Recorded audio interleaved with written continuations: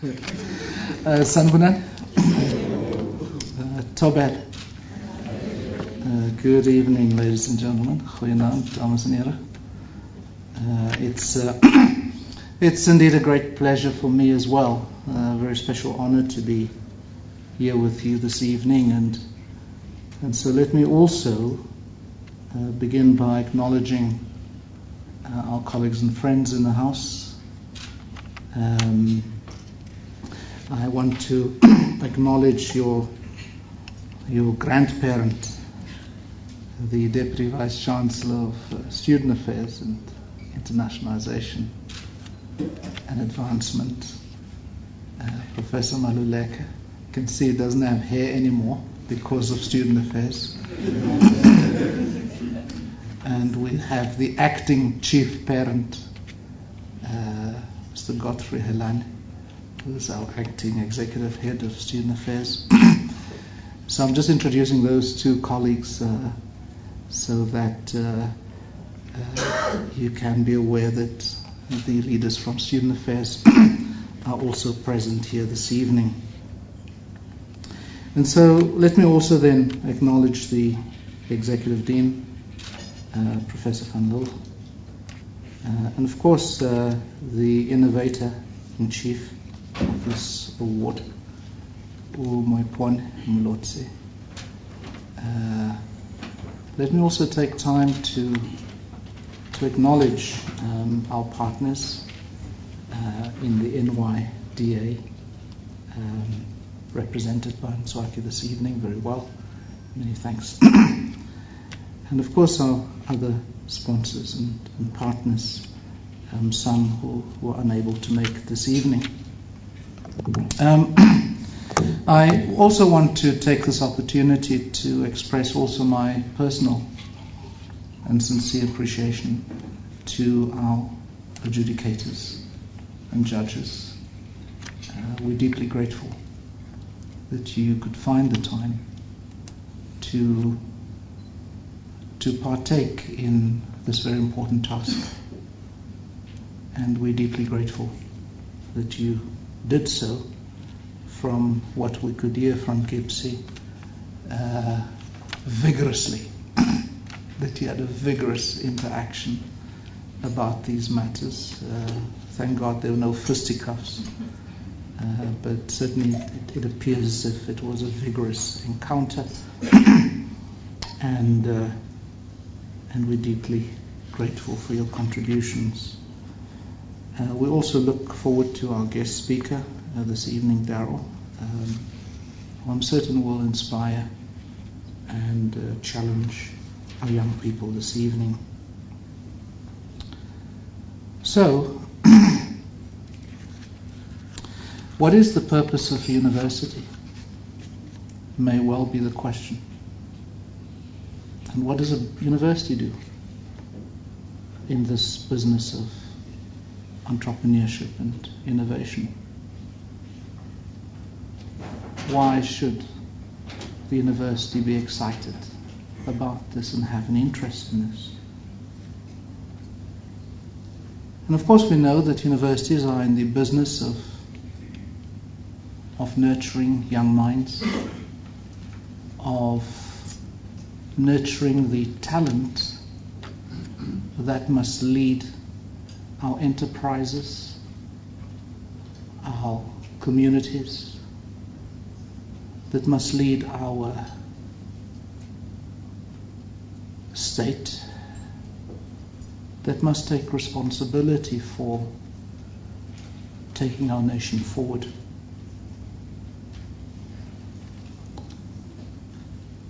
And so universities have that important task of making it possible for nations to thrive, not just to survive, but to thrive, and to accomplish great things, and ultimately to accomplish greatness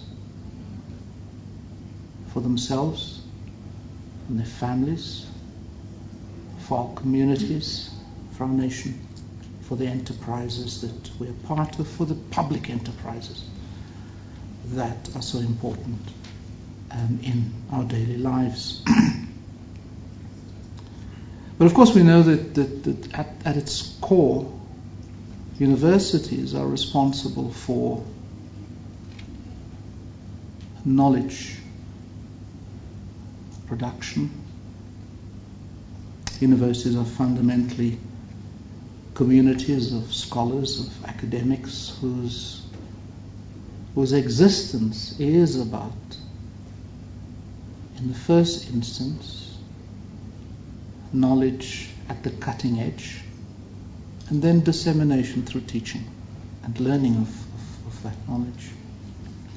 I just saw the president of the SRC, I forgot, let me also therefore acknowledge Mr. Levi said, who I see also has great interest. Oh, thanks, Chris. Also has great interest, listening with great interest to my observations. Apologies. So the second thing that we are in the business about is therefore research at the edge, at the frontiers of knowledge, whether in the social sciences and humanities, in the business sciences, or on the other extreme in science, engineering, health sciences, technology. And so why do we do this? Why are we expected to do this?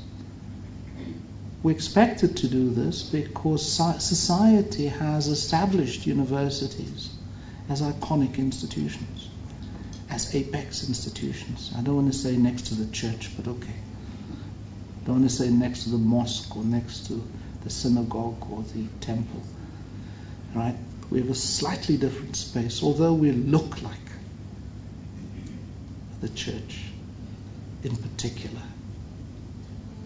The robes that we don, the hair stuff that we wear, and so we look like the church.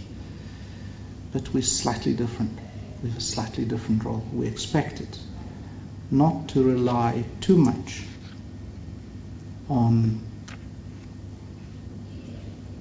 religion as a basis for the construction of knowledge, for innovation, and so on. But of course, as we know, in recent times, but not only in recent times, but also in the centuries before, universities had nurtured and had spawned outstanding intellectuals. And I'm not going to go now into the ancestry of the African university, or the ancestry of the Middle Eastern university, or the ancestry of the European or North American university or Latin American university, because there's a fascinating account there as well. But all that we know is that universities have always been at the frontier. Always been at the frontier of knowledge production and of the dissemination of that knowledge for application in society. So yes, I'm not going to get into a debate again about useful knowledge and useless knowledge. Universities are not only in the business of applied research and applied knowledge, because the basis, by the way, of applied research and applied knowledge is fundamental in basic research and basic knowledge. Can't exist without the other. They don't exist without the other. If applied research or application of research is not founded on basic research, then it is shallow. Then it has feet of clay. Then it is thin. But that is a debate for another day. I'm simply drawing attention to this chain, value chain, this ecosystem comprising of basic research and applied research, and therefore our ability to take downstream idea, innovation, tech transfer, startup, commercialization, or commercialization, startup. And that's what universities have been doing. It's not new. But it is a fact that we're not in good shape in South Africa.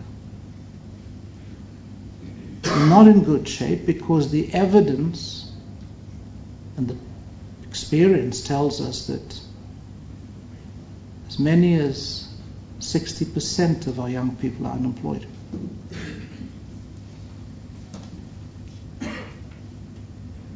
So what do universities do? Close to 40% in real term of our population is unemployed. Our economy is growing at a snail pace of 2%. This year, we've got 711,000 young people writing matric exams or school-leaving exams. Almost 600,000 full-time, so 100,000 more than last year are busy with exams. So what's going to happen when they leave school next year? 150,000 might get into university and to the universities of technology. Where do the rest go? And so it does mean that our universities are simply not playing the role that they should be playing. I'm not saying universities are the silver bullet. No, not the Holy Grail. But universities are a critical part of this ecosystem that enables nations to grow their economies through innovation and entrepreneurship, entrepreneurial activity and innovation. Okay, I've got to come to an end right now soon, because we're looking forward to the guest speaker this evening, not to my observations. And so it is evident that our universities are not spawning, nurturing and spawning the innovators and the entrepreneurs at scale that will enable our nation and our region and our continent to flourish. It might be interesting to study Ghana, where economic growth is closer to 8%, and to understand what is spawning that process of innovation, entrepreneurial activity, and why South Africa is struggling. So yes, the university at its core is not responsive, is not playing its role. But at the same time, our socio-political culture is one that still lives in our history. It's one that is still struggling to give life to an innovative and entrepreneurial culture.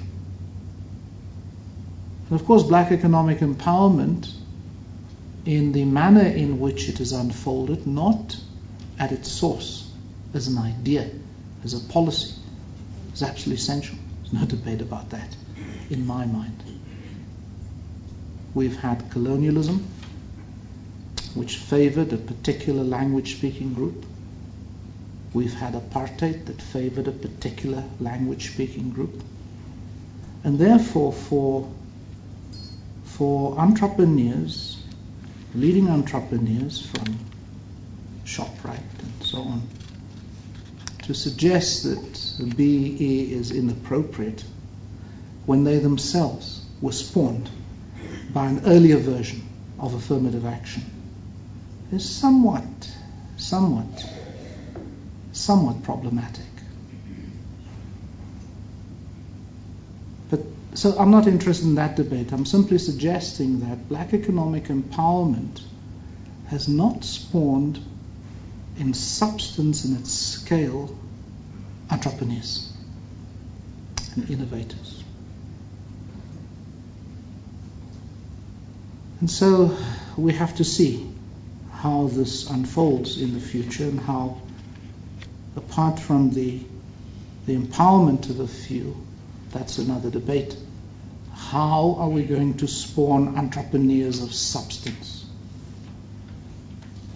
that are builders, that are creators of wealth? So the transfer of wealth is good, but how do we use that as a platform to build, to nurture, to grow? So that's where then. By the way, one quick note as well. All of the research shows that when comparing South Africa with West Africa, even in Southern Africa, with East Africa, with North Africa,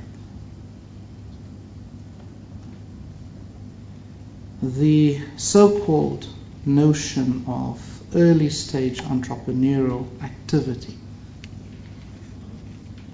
is way below that of our peer nations. Research shows that you ask a North American, especially, let's pick on a region, let's not pick on Silicon Valley, let's pick on the northeastern part of the US, Boston down, Virginia down. You interview young people like yourselves, I'm not saying you know, like yourselves. You ask them, so what are your plans? 80% say, I'm not looking for a great job, I'm going to build my enterprise. You come to South Africa, you ask the question, 90% say, I'd like a great job. That's what I'm here for. Especially a government job. Because it's the safest job. Perception is it's the safest job. I can get a good pension eventually on that job. And so yes, I appreciate that this is part of a psychosis. It's part of a serious hangover from our history, difficult and complex history. But we have to begin to press along now, to press on. Time's running out. We've got to press on. And so we need entrepreneurs. We need innovators to build this economy, to grow to 7-8% per annum. We're in a desperate stage. We're in a critical moment. And so when Moipone and Professor van Lille came to me and said, hey, Mr. Vice Chancellor,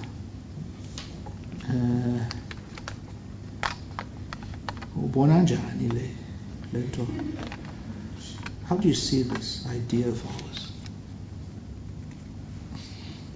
And I didn't think twice.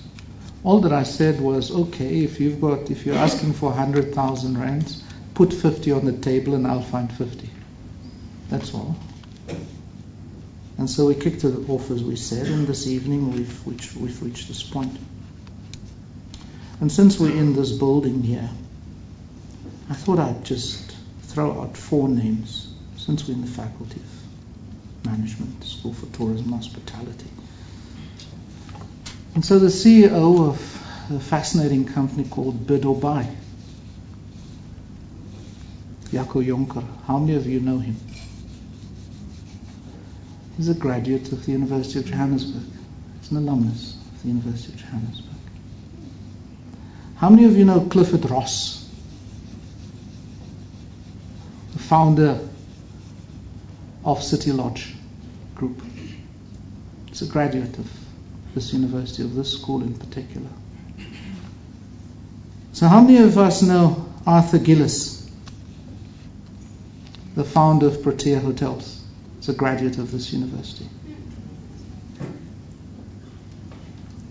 So how many of us know Len Volman? He's a founder and CEO of the Waterford Group in the US. And if you don't know what that stands for, they own several leading hotel properties in the US. Hilton Hotels. What's the other favorite group in the US now? What are the other hotel groups in the US? 5 Sheratons. Sheraton, yeah. 4 gaming enterprises. Mm-hmm. So Gaming Enterprises, he's the founder and CEO of this company, and executive chairman of the company, also a graduate of this school. So I've just picked on people who've come out of this school as examples of entrepreneurs that we need to study and find time to examine and talk to. Bring them to you to come and talk to you. We every so often bring Saul Kersner out here to come and talk. It's extraordinary. He's just opened a new one and only resort in China. At age 70 plus, he still is in the design, in the innovation phase. So, I offer you those names as examples of men, and I look around this evening and I know amongst you will be women. So not just men, but women will come out of your group who 20 years from now we will be able to hold up, even less than 20 years, be able to hold up and say, these are the women who are building this economy in this country and beyond. And so I say to you, congratulations. It's a great privilege and a special honor to be here with you this evening and to simply observe and to be grateful and thankful to you as individuals, to those who are going to mentor and coach you in the days ahead. I should say that this is an important part of the work that we're doing, and I'm going to stop you now, Bhuti. Apologies. We have an operation called Resolution Circle. So what's it all about? It's about technology, innovation, startups. Together with the Skills Development Fund, the university is investing 350 million rands in this outfit called Resolution Circle. So Resolution Circle does a few things. We have many of our students in technology programs unable to get placement to do their work integrated learning. And when this outfit is up and running on our Doornfontein campus, we will have 1,000 stations available, accredited by industry. So it's not some shop operation, spaza shop operation. Accredited by industry, where our young people can do their P1 and their P2 training. But also, our BSc engineering students need to do a 4th year project. Very important project, part of their work. And we create, through Resolution Circle, the opportunity for them, together with the P2s, to interface with industry. Some exciting projects that they are busy with there. I don't have the time to go through you. But they're basically in the field of technology and innovation. We've just about sold out all the floors of the new building that we have just purchased, just down the road, on Empire Road. Old Telly, Sure, the old Auto and General building, nice building that we have bought. It's the University of Johannesburg. It's part of this 350 million rands investment, which will be our innovation hub, bringing industry, bringing our students like yourself, bringing our academics in the same room, in the lab. So not a garage, right? The garage is the lab. It's available there for you to take your ideas. You'll have a full ecosystem in support of you there. You will also have 3D printing to help you print the first 100 of your prototypes so that you can go to market. Yeah? You will have the full ecosystem, as I say, from helping you patent this thing for free. You'll patent your idea for free for you, right? And so it's an exciting initiative. And I'm hoping that this initiative and that initiative in 2 to 3 years' time will demonstrate what is required urgently to drive innovation. Not only it's a nice idea, but to build and create the ecosystem to enable these ideas to flourish and to take off. So on that note, congratulations again. Apologies for my lengthy remarks. Congratulations and well done.